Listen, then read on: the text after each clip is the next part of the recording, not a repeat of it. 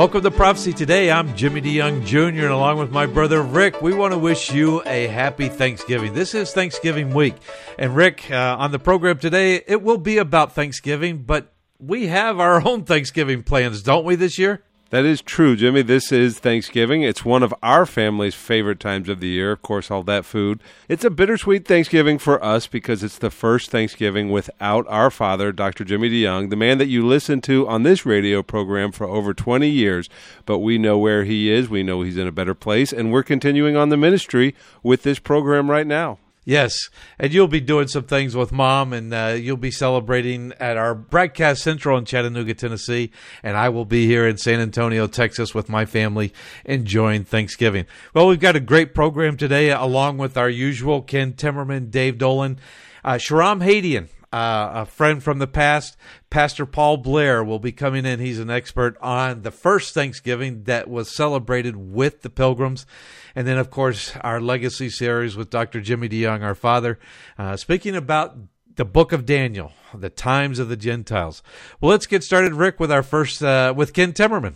Well, that's right. We do have Ken Timmerman with us, our normal broadcast partner who talks to us about geopolitical affairs. Ken, do we still find you in the south of France? Yes, indeed, Rick. We've been blessed to be here during the olive harvest and the wonderful late season here, and it also lets me stay in touch with contacts here in Europe. Sounds great. Well, Ken, let's go ahead and get started. In our first topic, the Ukraine has told European Union leaders to prepare for war with Russia. Well, this is pretty serious, and it follows a extensive Russian buildup of troops on Ukraine's borders since actually the month of March and April. We talked about this earlier this year when both the U.S. President, the head of NATO, and our Secretary of Defense, Lloyd Austin, all of them told Russia the United States would defend the sovereignty of Ukraine. Absolutely extraordinary, given that Ukraine is not a member of NATO. We were treating them like a member of NATO. So now the Russians have not withdrawn those troops, although they claim that they're not right up on the border, and they claim also that they have the right to move troops anywhere they want within their borders, which is not true according to the security arrangements for Europe. But nevertheless, the Ukrainian deputy foreign minister just this week is now telling his French and German counterparts in particular, that they have to prepare today for the event of a Russian military assault on Ukraine, because if and when it happens, they won't have time to launch preparations. So he's saying, look, the Russians are there. They're on our borders. We can see hostile action. They are moving tanks and heavy artillery close to our borders. So this is a direct quote from this foreign minister. He's saying, please do the preparatory work now, because if the military scenario happens, there simply will be no time. Well, this seems to be going along with a strategy that Russia has, that all the former Soviet Union satellites, Russia will not let them enter into Greater Europe or the European Union. That's correct, and that is a red line for Vladimir Putin. I have a cover story coming out in Newsmax magazine in December about this.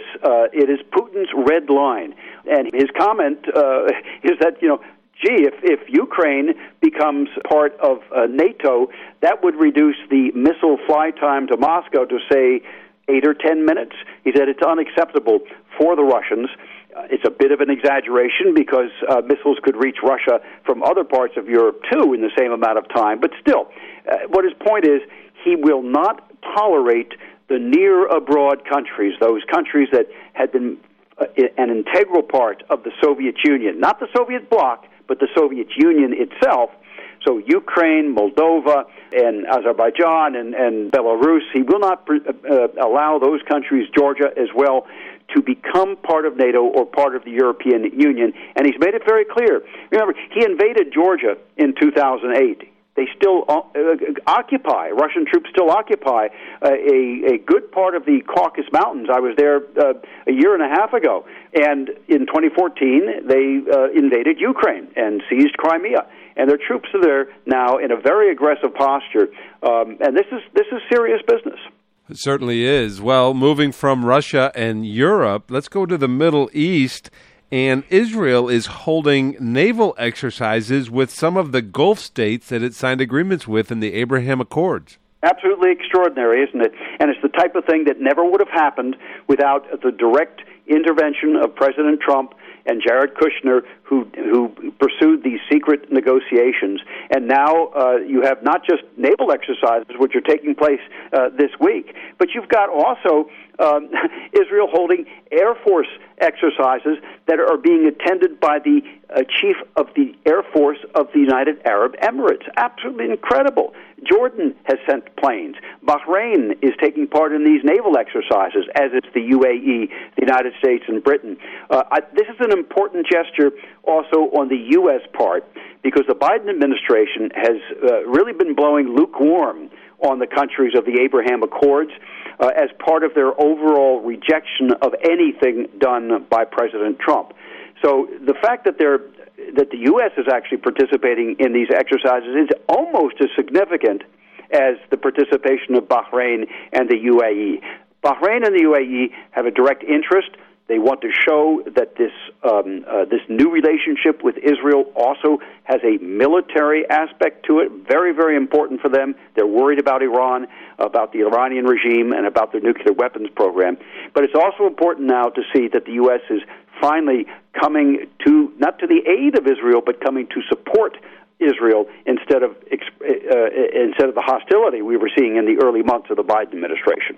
Well, it certainly seems to be amazing to me, and yes, it is mind-blowing, and you look at it and you think, as much as peace in the Middle East and the fate of Israel and its Arab allies has occupied the minds of the world, this is flying under the radar, and it seems to be a political statement.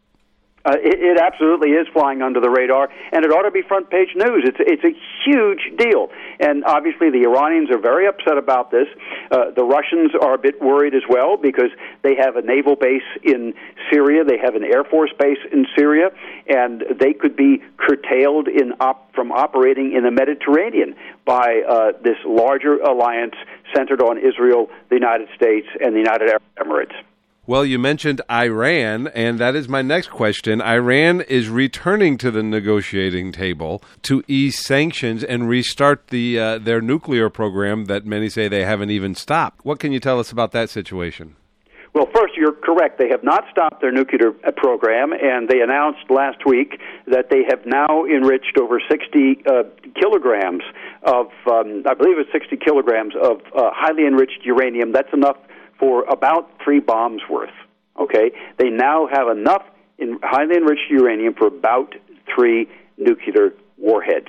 That is an extraordinary accomplishment on their part, but it's also incredibly dangerous, and it makes you wonder what's the point of going back to these nuclear negotiations. The 2015 agreement allowed Iran to build these new generation centrifuges, which is what has allowed them to enrich uranium so quickly. They can enrich uranium as quickly with 1,000 of these new centrifuges as they could with 10,000 of the older ones. So they're 10 times faster. It's a big capability that they have now installed. About a year ago, there was an attack on Fordo, one of these enrichment facilities, probably by Israel. The Iranians certainly think so. They now have that facility back up and operating. They have not allowed the International Atomic Energy Agency to come in and inspect it. They've not allowed the IAEA to update their cameras, which are not working there any longer. So they are essentially enriching in the dark, and coming back to the negotiating table is basically their way of snookering the United States. In the beginning of the Biden administration, the State Department was saying, we will not go back to the negotiating table with Iran unless they do this and this and this, in particular, that they adhere to the limits of the 2015 agreement. The Iranians said, forget it. We're not going to do any of those things, and they did not, and here we are. It's a sign of weakness. The Iranians can smell it. So can the Russians and the Chinese. Well, that's our final stop on this world tour. We went from Russia and the European Union to the Middle East and now finally to China. And they were in the news this week with a virtual summit with President Biden. And I know Taiwan was definitely a subject of interest there. What can you tell us about that and the importance of that summit? Well, Well, relations between the U.S. and China have taken a dramatic turn for the worse over the past 6 to 7 months under the Biden administration. President Trump was always on speaking terms with President Xi, and we did not have these direct military confrontations that we've been having over the past 8 months. The Chinese have been threatening Taiwan with military flyovers, with naval confrontations. They've been challenging U.S. and British ships in the area. These are things that they did not do when President Trump was in the Oval Office. And I think President Biden is trying to reestablish his credibility, to show the Chinese that he is going to stand firm, that he will honor America's long-standing commitments to Taiwan. You know, the Taiwan Act goes back to 1979, where we agreed to maintain Taiwan's qualitative edge of weaponry against Communist China, to continue arms sales, and the U.S. is continuing arms sales to Taiwan. So this 3.5 summit, virtual summit, is tremendously important. We don't know fully what was said. We've gotten the readout from both sides, and this talk about Taiwan, where President Xi talked tough on Taiwan, and we're told that President Biden said we will respect our agreements to Taiwan. But I think we have to give it a couple of more weeks, Rick, to see what was really said, and to see if the Chinese are going to back away from some of this extremely provocative military behavior. Well, Ken, there are so many concerning events taking place in this world, and you do a great job of putting those events in context and explaining to us what's going on. We appreciate you doing that from your vantage point there in the south of France. Thank you so much. Thank you, Rick. It's always a pleasure to be with you. God bless.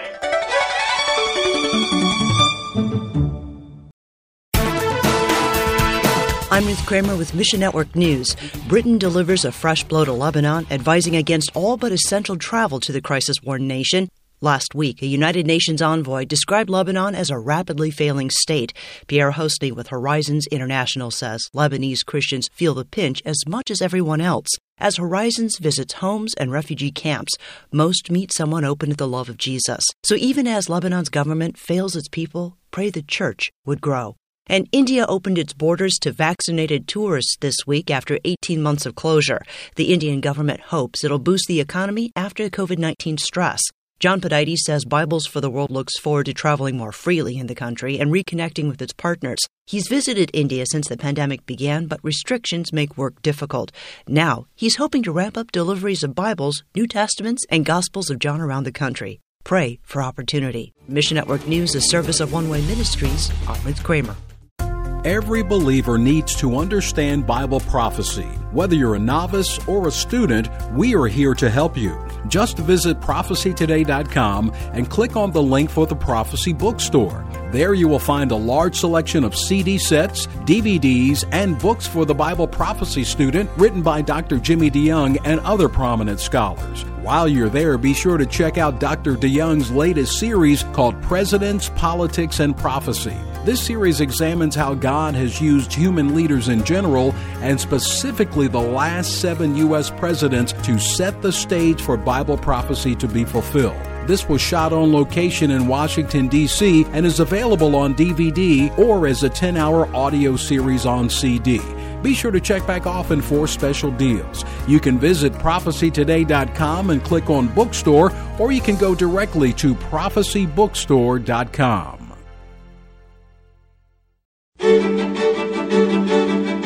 And we're back here on Prophecy Today with our good friend Dave Dolan and our regularly scheduled segment, the Middle East News Update. Dave, how are you doing today? I'm well, Rick. We had some snow where I'm at, so I'm going to be shoveling. Okay, well, we don't have snow yet here in Tennessee where our broadcast headquarters are, but and not really looking forward to it either, to be honest with you, when we do. But let's get started. And our first subject that we'd like to look at, and this is in light of the previous report that you heard in an earlier segment with Ken Timmerman, that Iran may have as many as 3 nuclear warheads available. And I'd like to ask you the question from the Israeli perspective. And Bennett says, no matter what happens with these Iranian talks, Israel will defend itself.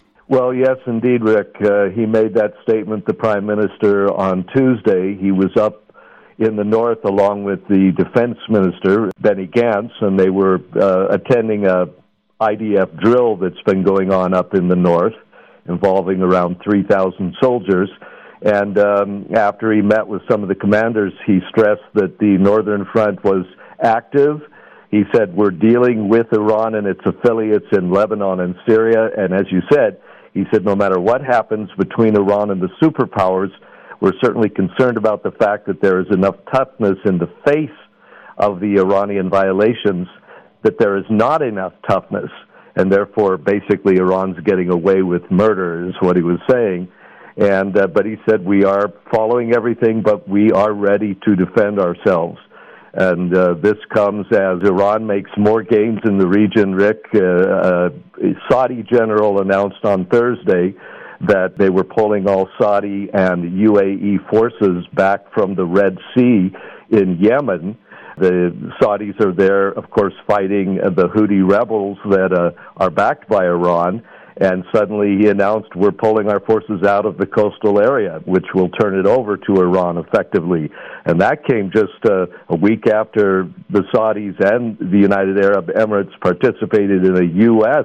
naval drill. I mentioned that last week in the Red Sea area that was based out of a Egyptian port. So it looks like Iran is making gains, and the Biden administration's policy change, moving back towards these talks with Iran, has definitely weakened the Abraham Accords and weakened the American stance in the area, which means Israel also feels that, and that's of concern in Jerusalem. Well, amidst all of this kind of back and forth between the countries in the region there, I've heard of reports of Arab spy chiefs basically meeting together in kind of a clandestine meeting in Cairo. What could be going on there? And I believe the U.S. led that, did they not? Well, that's what the reports are. It's several Israeli media outlets reporting that the CIA organized a meeting in Cairo between the foreign ministers of Saudi Arabia and Syria. And the object, apparently, is to begin to bring Syria back into the Arab world fold.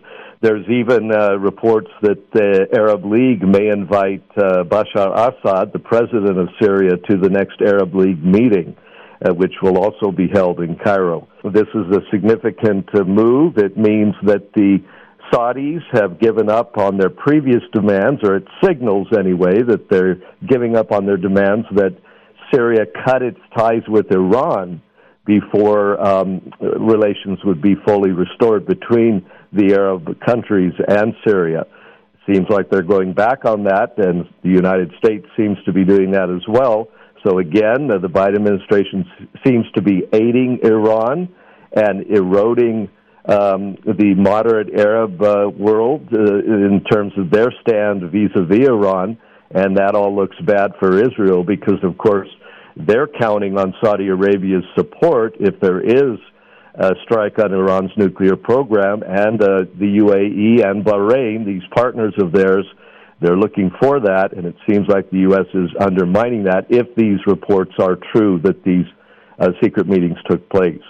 Well, let's move from the Gulf states, and I'd like to ask you a two-part question about Turkey and their relationship with Israel, the country of Turkey and Israel. And the reason this comes up is this past week there was an Israeli couple, seems like they were tourists, and they photographed the president's house in Turkey, which many tourists did that same exact thing. They were in prison. They were let go, but it's the second part of my question. First, if you can comment on that incident, but secondly, what does this mean for basically the path of Israeli-Turkey relations?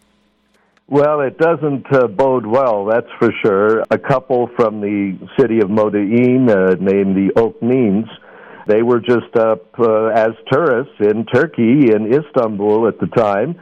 They're both bus drivers, actually, for Israel's national Agid bus carrier, and tourists. And they were taking pictures from a public tower that hundreds do every hour, and included in one of their pictures was a close-up of the president's palace there. And they sent it to their kids in Israel, and somebody posted it on Facebook, and the police showed up at their hotel and arrested them, and it charged them with espionage. And a government minister on Tuesday confirmed that they were being charged with espionage. So it looked very, very bad, but Prime Minister Bennett and other senior Israeli leaders pledged that they would do everything in their power to get them released from the Turkish jail. They were in separate jails, actually, not together. And they appealed to Erdogan, the Turkish leader, to release them. And on Thursday, suddenly it happens. But it shows that Israeli tourists in some of these countries that don't have great relations, and Israel hasn't had an ambassador in Turkey for over a decade, and the same with Turkey in Israel. They have pretty sour relations because of Erdogan turning towards Iran and turning towards Hamas, backing them strongly in the May war, for instance. And this isn't the first incident of tourists being apprehended and accused of spying. Of course, several Americans are in the same situation, have been in the same situation. So it seems to be a policy of Erdogan to pick people up and create some problems. But thank the Lord, they did get released, this couple, and they're back with their families. From your time in Israel, the relationship between Turkey and Israel has been on a slow deteriorating path, has it not, especially since the rise of the current leader, Erdogan? Well, yes, Rick, when I first went there, Turkey was the most popular tourist destination for Israelis. The southern resorts in particular along the Mediterranean were very, very popular. There were no incidents, no problems. Of course, Turkey's a member of NATO, and they had good relations with the U.S., etc. But Erdogan has become more and more orthodox in his Islamic practice and has been talking openly about recreating the Ottoman Empire, has been meddling in North Africa, in Israel with the Palestinians, as I said, in the Gaza Strip, supporting Hamas, and cozying up to Iran as well. So, and of course, they were involved in the Syrian war. So there's been a lot of stuff going on, but the relations have definitely soured, or definitely cold. They're still formally there, but just, and of course, this latest incident will probably kill all remaining Israeli tourism to Turkey. I'm sure people won't be eager to go there anymore. Well, the final thing I want to talk to you about, Dave, is a story that came out in the Jerusalem Post. And in a meeting in Oslo, Israel said they will not thwart the two-state program for peace with the Palestinians. What can you tell us about that meeting, and how is that progressing? Well, yes, it takes place a couple times a month, actually. Different groups and countries that are backing the Palestinians, or at least helping them financially, including, once again, the U.S., are involved in that. And the Israeli Minister for Regional Cooperation, who is a Muslim himself, a member of an Arab and a Muslim, a member of the Meretz left-wing party, he made a statement that we will continue to support the two-state solution as long as I'm around and as long as Yair Lapid is our foreign minister. Of course, those are centrist and left-wing parties that very much support that. Naftali Bennett is a lot cooler on a Palestinian state, that's for sure, and he is prime minister presently, but this minister was just saying that the government overall is committed to this.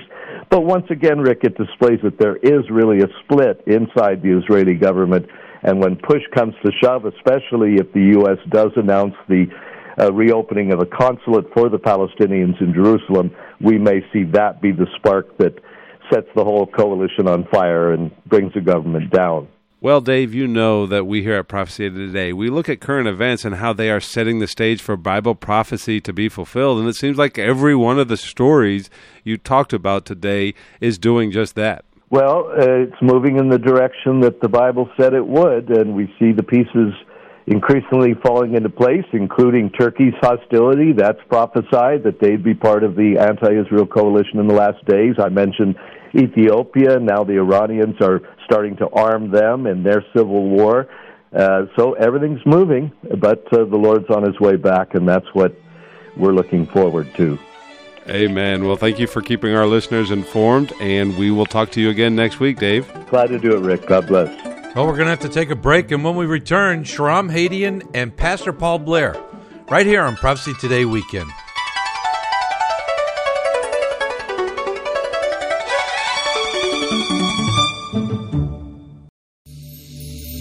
Have you always wanted to visit the land of Israel? Imagine what it would be like to walk in the footsteps of Jesus. With Joshua Travel, you can visit Israel past, present, and prophetic. The Bible will come alive as you see places like the Shepherd's Field where our Lord was born, Caesarea Philippi, Cana of Galilee, Capernaum, the Garden of Gethsemane, and the Garden Tomb. You'll even experience an exciting boat ride on the Sea of Galilee. You'll visit each site with Bible in hand as we take the time to not just visit the sites, but to help you understand their importance to our biblical heritage and to our prophetic future. We will place special emphasis on the eternal city of Jerusalem, the most important city in the world, and the place from where Jesus will rule and reign one day. Call Joshua Travel today at 423-821-3635 to find out more about this trip of a lifetime, or you can visit us online at joshuatravel.com. Welcome back to Prophecy Today. I'm Jimmy DeYoung Jr. along with my brother Rick. We're carrying on the ministry of our father, who for many years, actually 21 years, had done this program week after week, trying to help the body of Christ to understand and deal with issues that we're dealing with on a daily basis, and examining current events in the light of God's prophetic word, and dealing with other aspects. And one of our partners over the year has been Shahram Hadian. Shahram he's got a great testimony, and many of you have heard that testimony of how his family escaped out of Iran, and he's got a ministry. Shahram, welcome to the program today. Jimmy, thanks for having me on. It was always such a pleasure to be on with your dad, and I'm grateful to be on with you guys. Thanks for carrying on the legacy. Thank you. And we were just catching up. There's so much that has happened, and we're going to have Shahram back to talk about a new exciting adventure that he's got going, dealing with healthcare. Now, I know that piques your interest, but today, specifically, Shahram, I wanted to bring to light, and a lot of people, some know, some don't know, Christianity Today has put out an article in light of the bomb that took place in Liverpool, with a conversion of a Muslim, Iraqi Muslim, to Christianity, living in a Christian family, being a part of the Church of England. I just wanted to, knowing your ministry, give us your ministry website, and then tell us about what are some of the things that we need to be aware of with migrants, Muslim migrants coming into the country, in our neighborhoods around the world. We want to evangelize them, but what do we need to be aware of? Well, first of all, our website is tilproject.com, TIL for Truth and Love Project.com. And as you know, Jimmy, in our ministry, being that I'm a former Muslim, we deal a lot with equipping the body of Christ to evangelism to Muslims, but we also deal a lot with exposing and teaching them about the ideology of Islam. And in these last days that we are in, and we're seeing a rise of false religions, we're seeing a rise of things like ecumenicalism and interfaith. And I have, covered that with your dad many times in the past as far as the dangers of interfaith and ecumenicalism. And we see this movement towards the one world religion now, with all of these streams coming together, and Catholics and Protestants and Muslims, and let's all claim we're worshiping the same God. Right. One of the things that we very much equip believers here, because we are seeing a massive refugee resettlement. Now, of course, under Biden, they've picked up. Under Trump, things had slowed down, but now under Biden, they've picked up again, and they're flowing into the West, into Western Europe, and into the United States. And unfortunately, this is where Christians do not understand Islam. The sad thing is that you have to vet someone. In light of the story out of Liverpool, you have to vet someone who claims to be a Christian. Muslims are allowed to lie. They're allowed to lie about many, many things. The doctrine is called taqiyya or kitman or maruna. They're allowed to alter their appearance. And as they are in the West, as they're in the house of the unbelievers, what they call the house of war, Dar al-Islam, Dar al-Harb, I should say, the house of war, they're allowed to lie. And unfortunately, one of the things we're seeing now as a new tactic is that Muslims will come and tell Christians that they claim that they're open to Jesus and they're open to becoming a Christian. Now, of course, we don't want to dismiss this, because we want to celebrate if they're truly open. But when you see a lot of the the mixture. You see a lot of this in missional practices where they come in and they say, well, I believe in Jesus. We believe Jesus, the Messiah. You'll hear these terms, but you have to be able to ask them, do you denounce Islam? This is one of the key questions that I will say to someone if they're witnessing to a Muslim and they believe a Muslim has come to accept Christ. Now, of course, in the process of witnessing to them, we have to make sure that we don't get caught up in the interfaith movement, because that's where they will talk about, oh, well, you believe in Jesus, we believe in Jesus, or, we do believe Jesus is the Messiah. No, they clearly do not believe is the Messiah, because they reject his deity, his crucifixion, his resurrection, everything about Jesus, according to the Bible, Islam denies. But because of this lying aspect, it's very, very insidious. And of course, we know who the father of lies is. We know that Satan is the father of lies. And so Islam is an antichrist spirit. It denies everything about Christ. So as we have a heart for Muslims, as we want to reach them and we share the gospel with them, we have to tell them that in order for you to come to Christ, you call on the name of the Lord to be saved. But at the same time, you cannot continue to follow Islam. You have to make a choice, and that's what they're being taught. We have mission organizations, Jimmy, that are teaching Muslims, you can believe in Jesus but still follow your Islamic practices. Maybe if you want to go to the mosque, if you want to pray. No, what are we teaching them? Right. The Spirit of God, when he called me out of Islam, he called me out of Islam. I clearly denounced and rejected all of Islam in order to come to Christ. And the question I would have had for that family in Liverpool that this Muslim was living with, or for any person, is we have unfortunately seen false conversions. We have unfortunately seen those who are being deceptive. And you have to say to them, look, if you come to Christ, you have to denounce Islam. You have to walk away.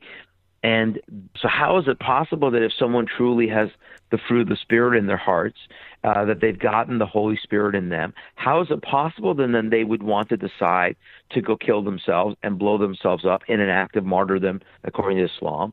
So you would have to question that conversion was not real, that there wasn't maybe – and here's the other question, being that it's the Church of England, was that did they even properly share the gospel with them? Was it a biblical gospel, or is it a social justice gospel? Is it a gospel of ecumenicalism, where if Muslims and Christians are talking and claiming that they have a common path and they believe the same things and they believe in the same Jesus? No, I have to tell the Muslim, as the Lord, the Holy Spirit taught me, that what I believe was a lie.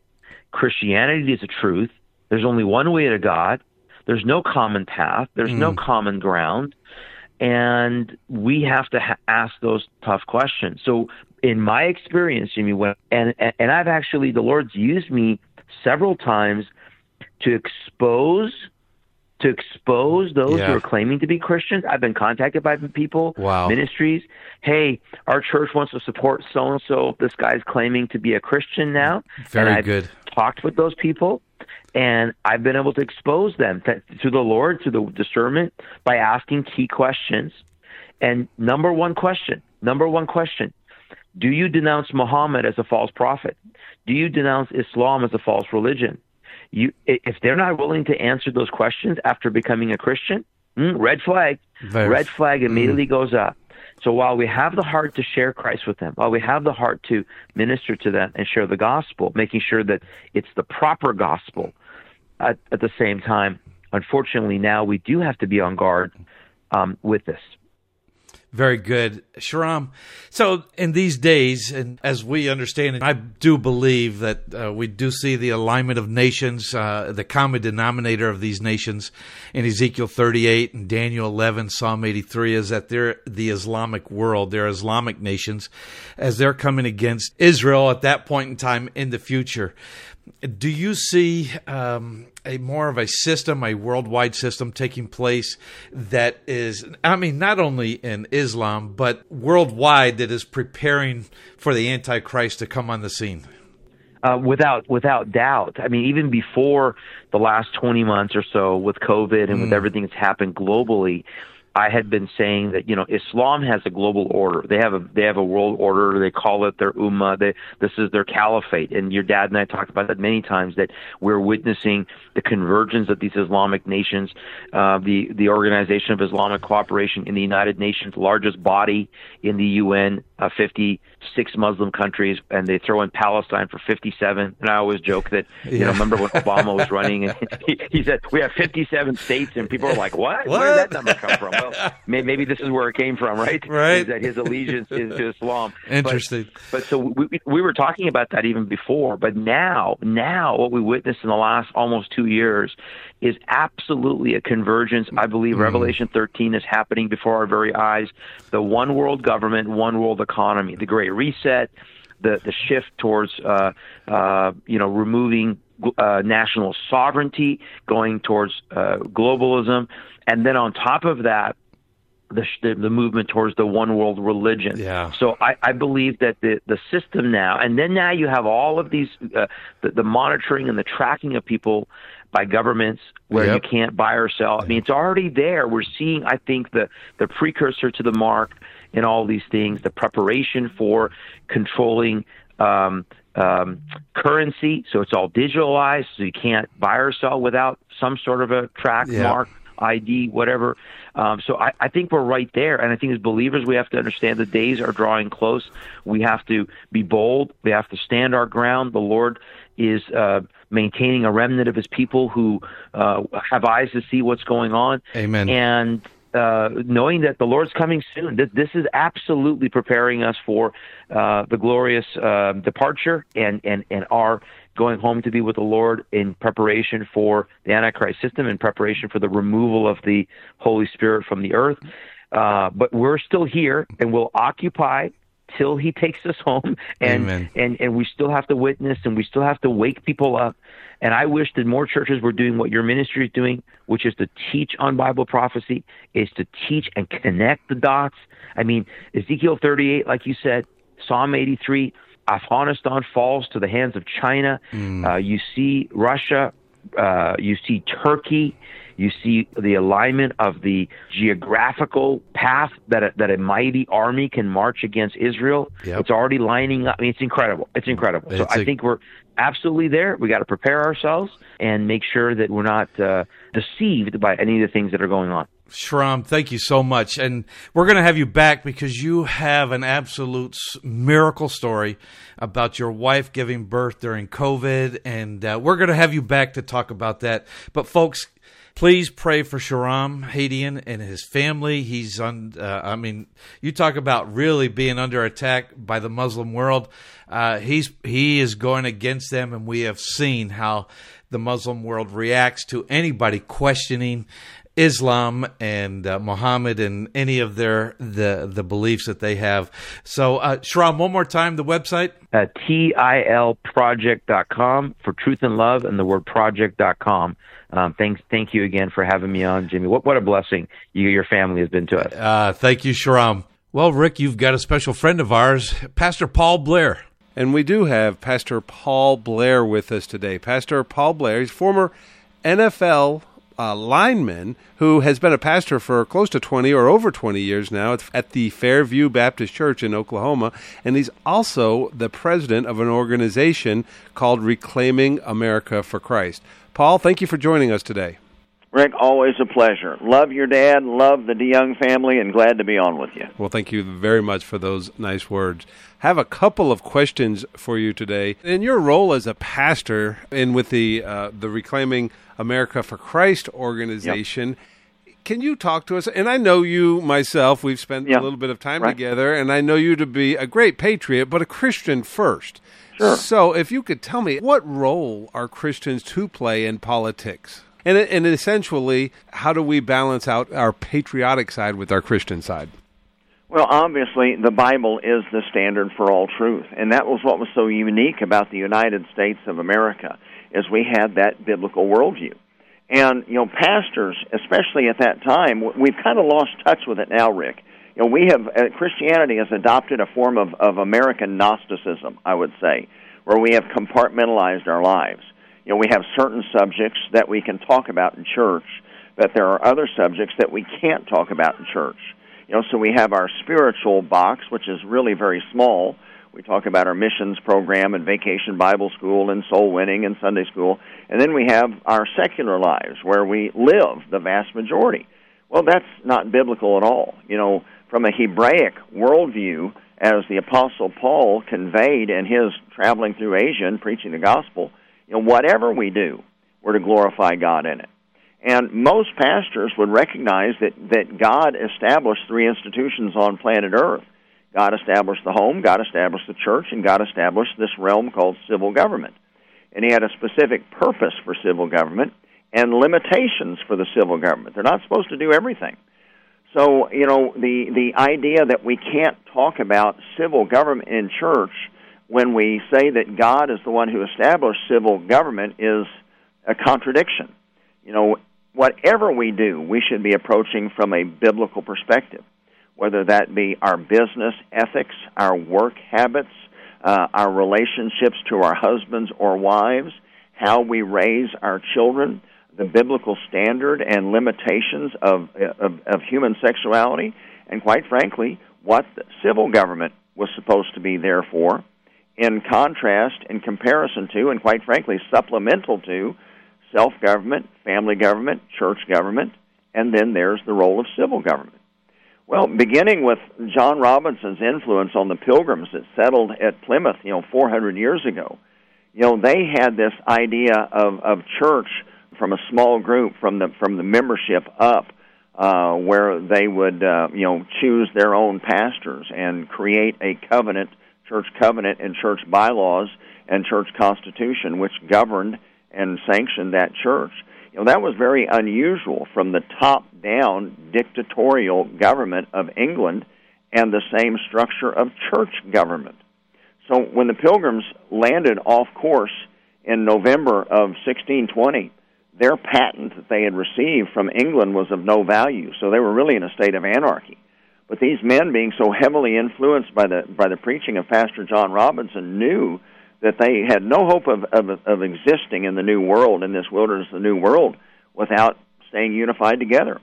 So on November the 11th of 1620, they drafted the Mayflower Compact, which was the first time ever in history a group of equals constituted a limited general government and then pledged to be governed by the law.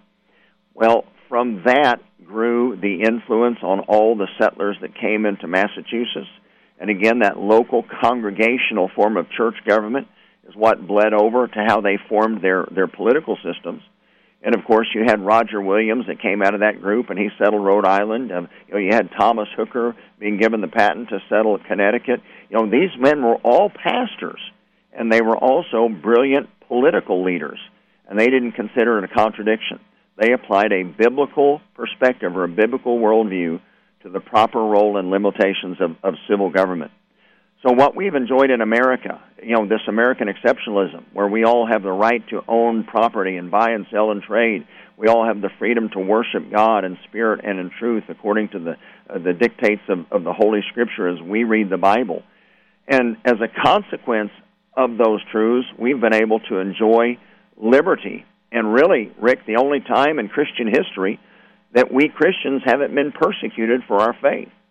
So what we have in America is unique, and it is an exceptional country, but it's only because of that biblical foundation that our forefathers built this system on.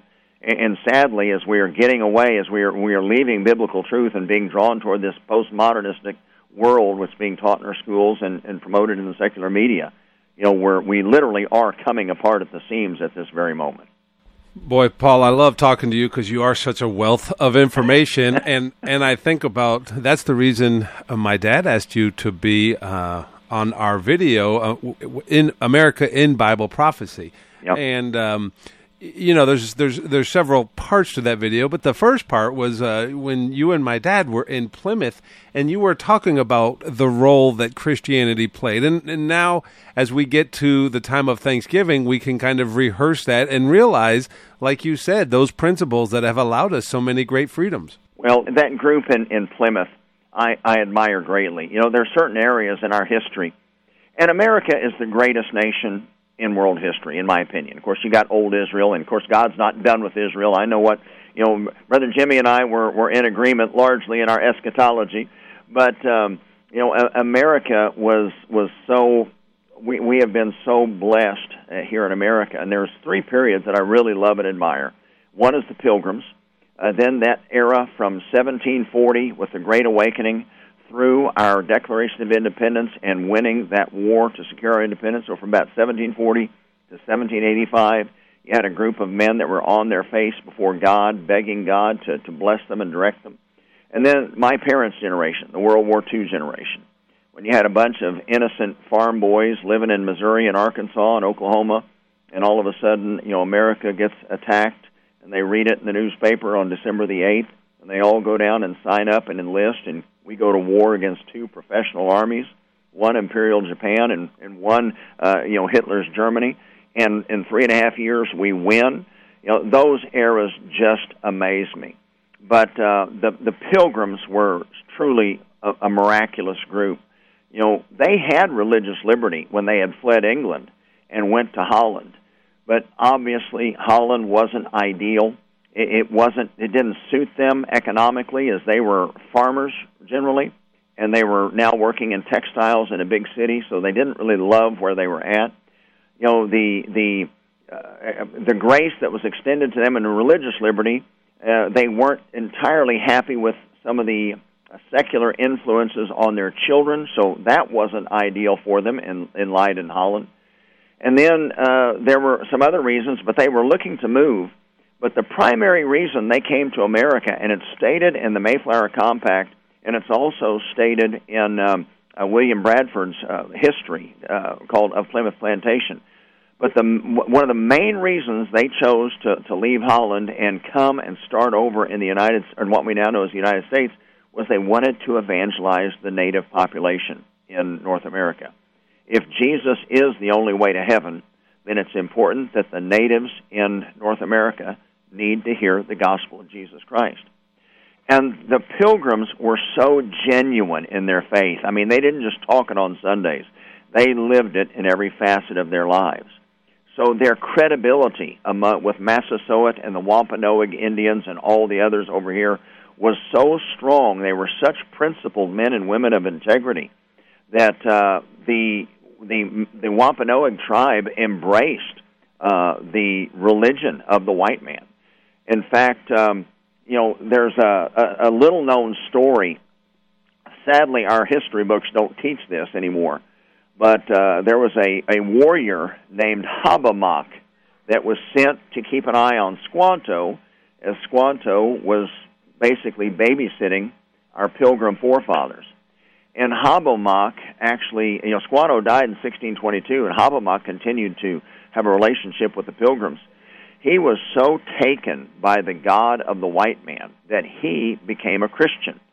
In fact, he built a village next to Plymouth, so you had Hobbamock's village adjacent to Plymouth, and the Indians and the white men they went back and forth. As a matter of fact, Winslow wrote in an account that he had sent back to England that they felt safer walking amongst the Indians in their communities than they did walking the streets of England. So the influence on Christianity in the New World was amazing. Absolutely so. And in fact, this is such an appropriate time of the year to remember that as we are getting ready for Thanksgiving. On Prophecy Today, as you know, we deal with current events in the light of God's prophetic word. And sometimes the events that are taking place around the world can be satanic events. And so sometimes we deal with a lot of heavy issues and a lot of tough subjects. But I know at this time of the year, as a pastor, you're preparing a message for Thanksgiving. And I just would like to know what you are preparing to tell your people as we come to this special time of the year. Well, this actually, Rick, is the 400th anniversary of the first Thanksgiving. Those Pilgrims had endured 66 days at sea, below deck, on a small ship that was literally rocking back and forth from one side to the other.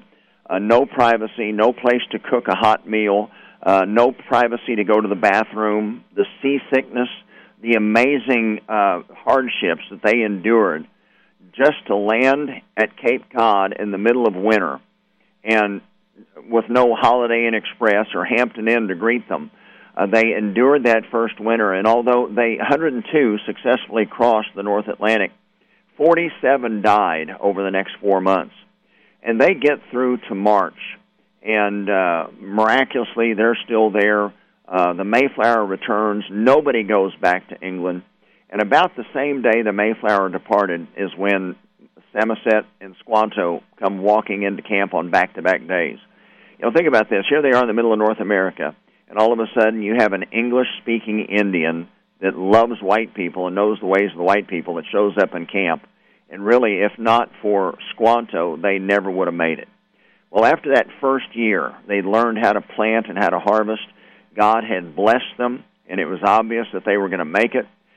Coinciding with the Jewish Feast of Tabernacles, the Pilgrims had a feast thanking God and celebrating His provision over that year. And, of course, it was a difficult year when you consider the entirety of it, the trip, the loss of life, but here they were. They had established a home, and they'd been blessed with this first harvest.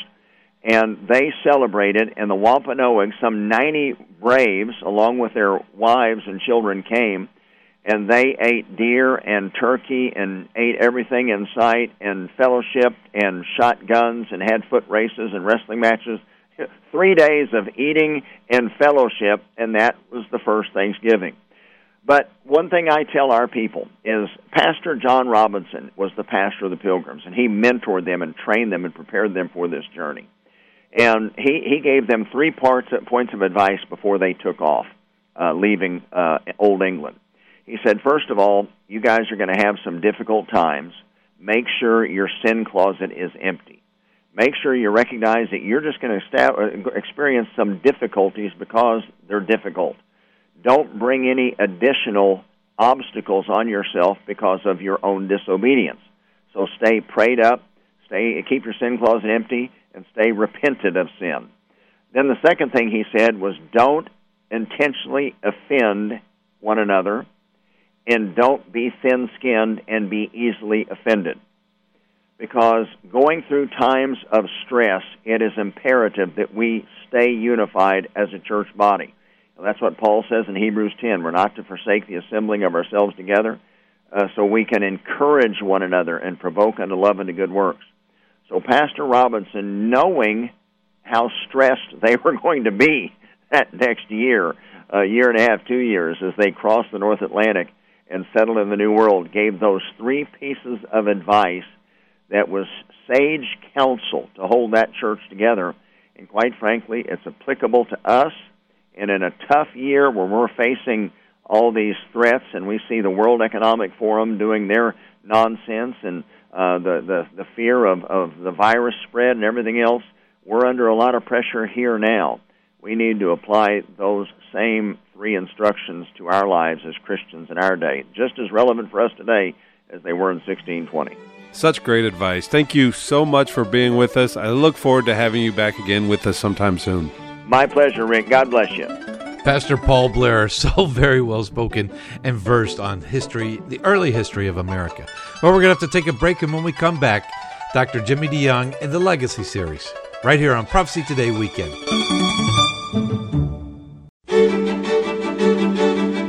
Welcome back to Prophecy Today. I'm Jimmy DeYoung Jr., and along with my brother Rick, we're carrying on the ministry, and we're examining current events in the light of God's prophetic word. Rick, happy Thanksgiving to you this week, and I hope that you have a great time with your family as we celebrate Thanksgiving. Thank you. You as well, Jimmy, to you and your family. And as many of you know, and we touched on it earlier in the program, it's a bittersweet time because this is the first Thanksgiving without our father, the late Dr. Jimmy DeYoung. And he was, of course, a long time behind this broadcast desk here. But I was just thinking, and about this legacy program in particular. Recently, I was reading through our devotions while doing the quiet time, our devotions at prophecytoday.com. And I was in a particular chapter, and I was able to match up the chapter that I was at with what Dad had taught. And I thought to myself as I was reading his devotions, this is the chance for Dad's legacy to live on. This is what Dad was all about. He was about teaching Scripture. He was about teaching Bible prophecy, and he did that in his devotions. But he also did it in this Legacy series, and we're so happy and excited about airing this program. It's great to be able to listen to him. And he's really teaching some very important biblical principles about studying Bible prophecy and the books that relate to the three strands of the human family. This week we begin with the book of Daniel, the times of the Gentiles. Now, what was going on just prior to the book of Daniel, Nebuchadnezzar, who was the crown prince, his father was the king of Babylon. Nebuchadnezzar was given the responsibility of going out to try to defeat the Assyrians. You remember the Assyrians had defeated and taken into captivity the 10 tribes in the north, which was known as Israel. And so as the crown prince, he led the army of the Babylonians, and he went up and he defeated the Syrians. The Egyptians had come up this land bridge, which is known as Israel, came up to this location and tried to assist the Assyrians in defeating the Babylonians. But Nebuchadnezzar prevailed, and he defeated not only the Assyrians, he started to push the Egyptians. They were retreating, going back into the Sinai and on back into Egypt and northern Africa. While this was all going on, his father died. And he was, the crown prince means you're the heir apparent, so he was made the king of Babylon. He hears this news, so he starts back up the Via Maris, which is the way of the sea. That's the travel route he was traveling. He got about to where we know Tel Aviv is today. It wasn't then. And he starts across, making the quickest route that he can take over to Babylon. He comes through Jerusalem, and he sees an unbelievably beautiful building. It's the temple that King Solomon had built as a first installment for the Davidic covenant that God said, I will let your son build a temple, and then his kingdom will be set up forever. So he starts across, he comes into Jerusalem. He doesn't understand what's going on in this temple. He sees all these priests. He sees them sacrificing animals. He says, man, something's different than I've ever seen. And if I'm going to be the ruler of the world now, because he would then rule the entire known world as king of Babylon, he said, I've got to deal with this situation. So he took 4 young men, all from royal families there in Jerusalem. Daniel, what were their names? No, their names are Ananiah, Azariah, and Mishael. When they got to Babylon, they were given ungodly names, Shadrach, Meshach, and Abednego. Ananiah, Azariah, Mishael, and Daniel. They are taken into the Babylonian captivity, and this then begins chapter 1 of the book of Daniel.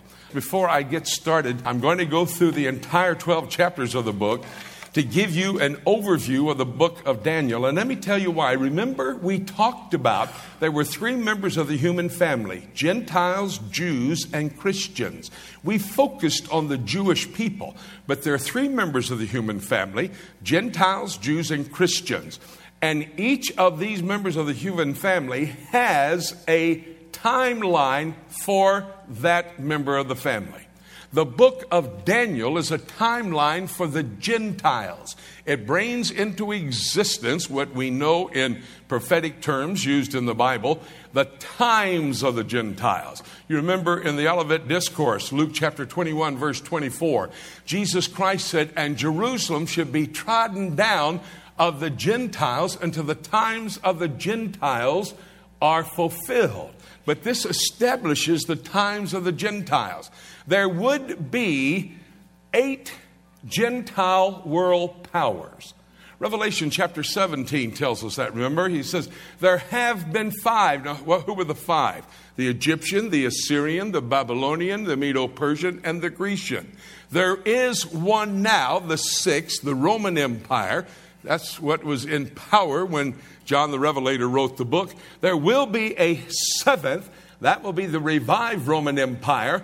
And then out of the 7th will come the 8th. He will be a part of the 7th. And that's talking about the rule and reign of the Gentile world leader known as the Antichrist.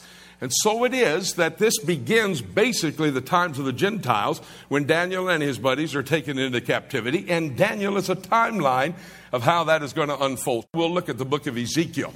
That's a timeline for the Jewish people. And then we'll look at the book of Revelation, which is a timeline for the Christian people. If you're going to know what God is doing, unlock His plans for the future, you've got to look at the three members of the human family, watch each of these members of the human family, see where they are on the timeline that God gave these ancient Jewish prophets, and then you can make some determination as to what's going to happen in the future. Now, of course, I'm just not wanting you to know this for that knowledge. I'm wanting you to know it. I want to know it for the purpose of appropriating these truths and then living in light of this whole thing. Let me just show you an interesting phrase here in Daniel chapter 10. What happened in Daniel chapter 10, Daniel wanted to know more about what God was giving him. And in this time, he prayed and actually fasted for a 3-week, 21-day period of time. When I believe the heavenly visitor that was sent, Jesus Christ, came to him, he comes and he says a very interesting thing unto Daniel. Look here at verse 12. Then said he unto me, Fear not, Daniel, for from the first day that thou didst set thy heart to understand what God's going to do. We need to understand. Daniel set the example. We must understand, and God has graciously given us the Word of God to understand the times in which we're living. In fact, back in Daniel chapter 9 and verse 2, Daniel reading the book of Jeremiah was to determine where he was in God's time. And Daniel, who never had one negative statement made about him, what did he do once he understood where he was? See, Jeremiah, he was reading chapter 25, verse 11, chapter 29, verse 10, where it says, Jerusalem shall be in desolation for a 70-year period of time. Daniel was taken out of Jerusalem by Nebuchadnezzar to Babylon when he was 15 years old. At that time, he was 85 years old when he was reading Jeremiah for his quiet time. And he was able to subtract 15 from 85, that's 70. Man, we are now at that time when everybody's going to be going back to Jerusalem. So what did Daniel do? He had the knowledge. He set his heart to understand, but he fell on his knees. He fell on his face. He confessed his sins. Nothing is ever negative stated about him. Yet Daniel fell upon his knees. That's what it says here. Jesus said to him, since you set your heart to understand, now notice the second phrase and the second purpose for studying Bible prophecy, to chasten thyself before thy God. I've been teaching prophecy. And as I teach prophecy, I overlap with some of the things I say. I could read every book of the Bible. For example, I'm going to be talking about Babylon. The word Babylon is used 292 times in the Scriptures. It's used in Isaiah, Jeremiah, Ezekiel, Daniel, Michael in the Old Testament. It's used in Matthew, Acts, 1 Peter, and Revelation in the New Testament. So if I'm going to teach the Bible, I'm going to overlap. But may I just say something? I don't see the world changing.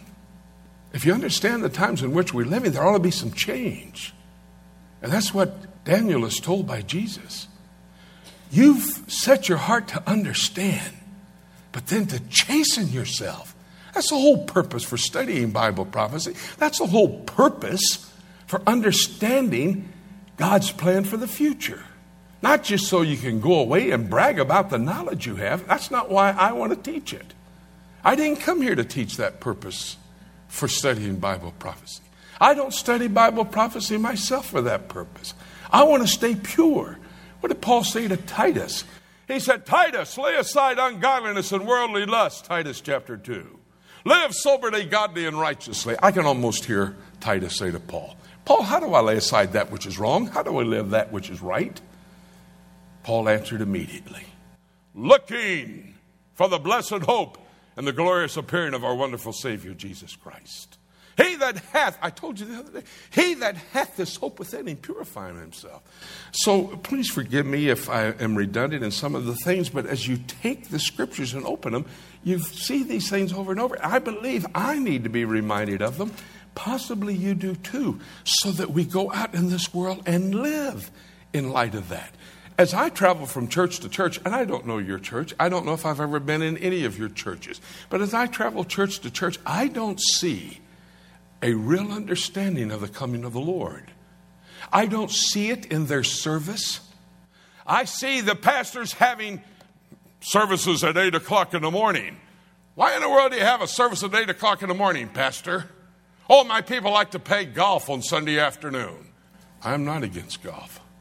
But I don't think you arrange your study of the Word of God so you can go out and play a golf game.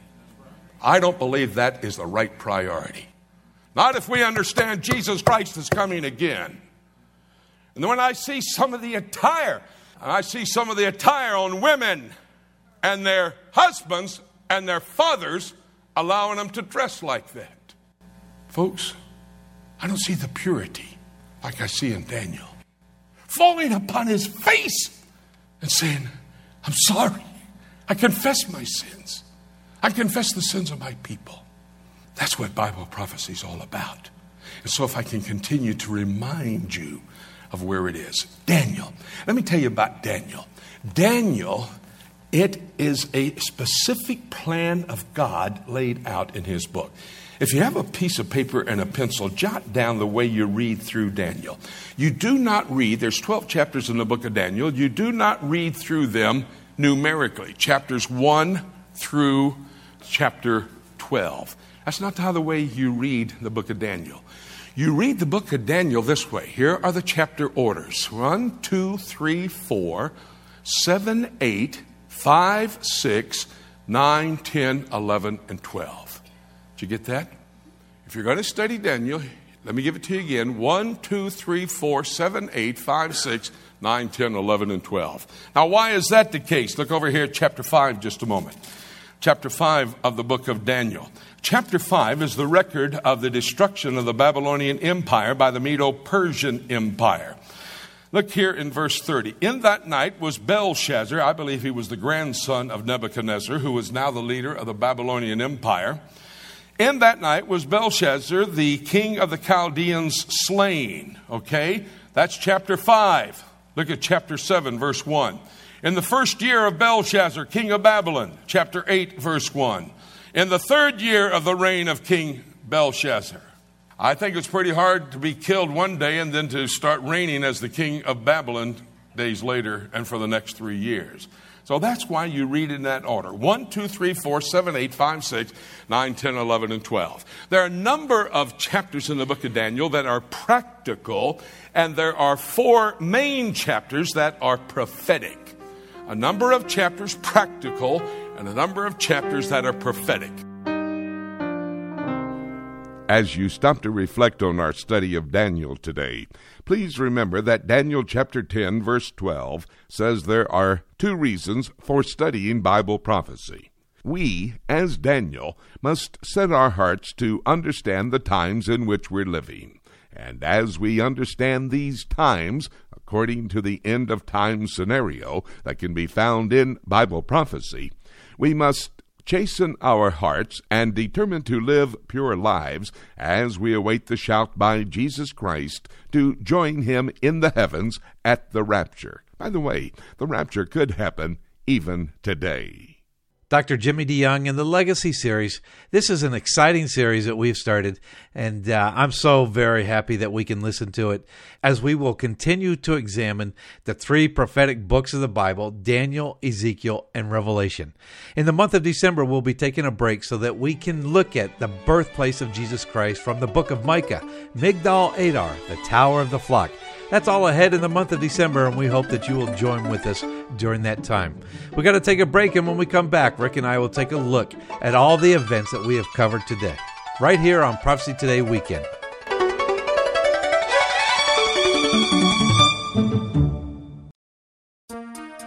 The book of Revelation is God's final word to man and the timeline of the last days revealed to the Christians. This symbolism-filled example of apocalyptic literature can be difficult to understand, especially when simply reading it from beginning to end. Dr. Jimmy DeYoung's latest book, Revelation, A Chronology, takes a walk through the prophetic book of Revelation in the order that the events will take place, chronologically, sharing insights into its true meaning and doing so in an easy-to-understand and practical way. If you have difficulty understanding the book of Revelation, get your copy of Revelation, A Chronology, and let Dr. Jimmy DeYoung aid you in your understanding of this profound end-times prophecy book that God has preserved in His Scriptures for for Christians in the Last Days. To order your copy of Jimmy DeYoung's Revelation, A Chronology, call us toll-free at 877-674-3298 or visit our website at prophecytoday.com.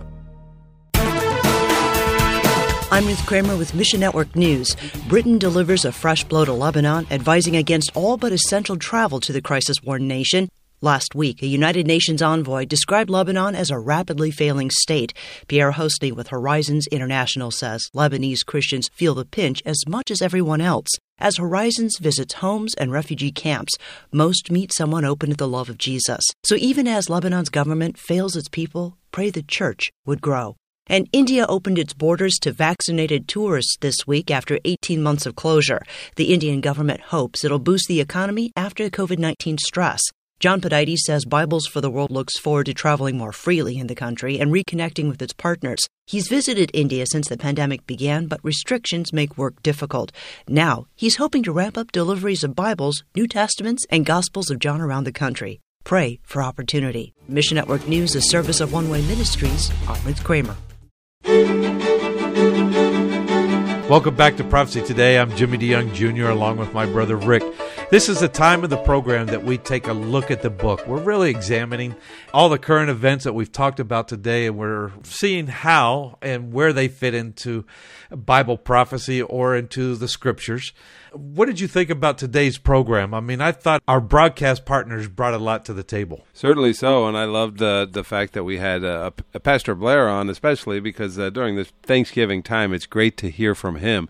But even before him, we look at some of the stories that were coming out, and I know one that stood out to me, and we haven't really covered them recently, but it seems Russia reemerging in Europe and in the Middle East and planning on playing a larger role.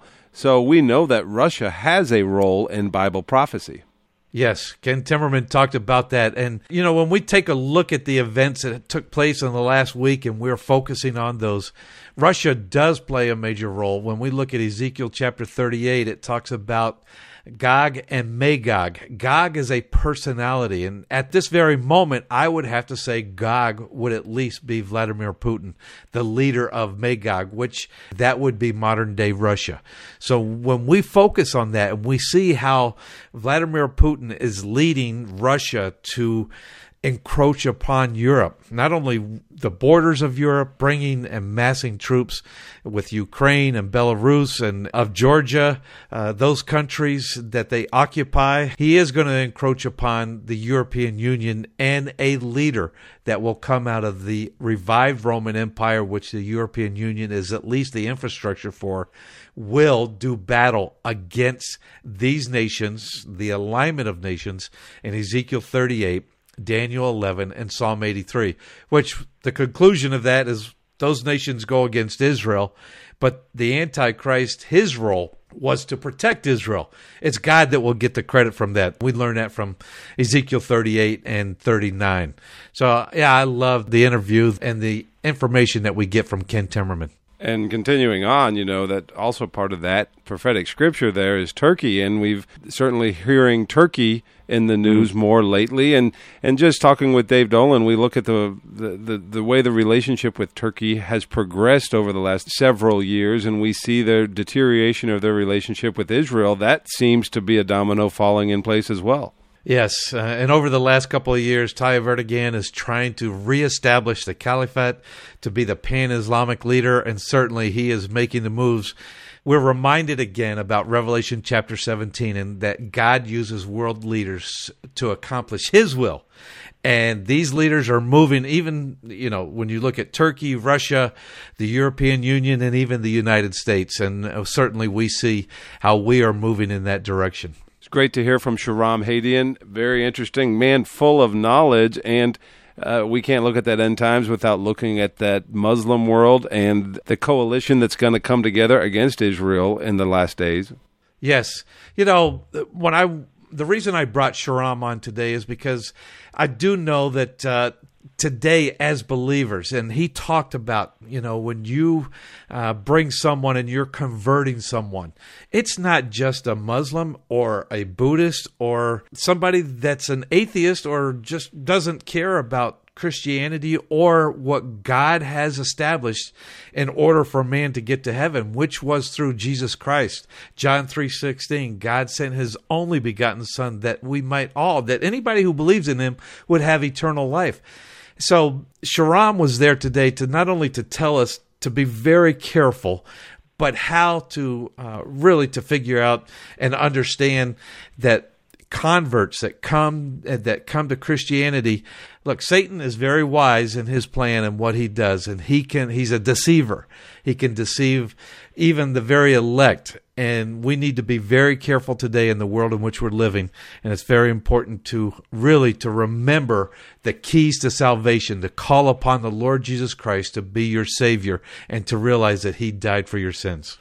Finally, Jim, that last interview with Pastor Paul Blair, and he's such a wealth of knowledge. I could listen to him all day. He gives me something new every time I hear him. But one of the things that stood out to me is he kept on going back to the fact that we need, no matter where we feel as Americans, as patriots, as Christians, we need to have a proper biblical worldview, a proper biblical perspective, and base everything and all of our decisions, politically or whatever, based on our biblical worldview. You know, you're right. And I love that story he told at the end when he talked about Pastor John Robinson, and he gave 3 things. Pastor John Robinson said to keep your sin closet empty, and this is what the information, these 3 things, points of advice that he gave when they left England as they sailed across the Atlantic Ocean. They settled before they had the first Thanksgiving, really.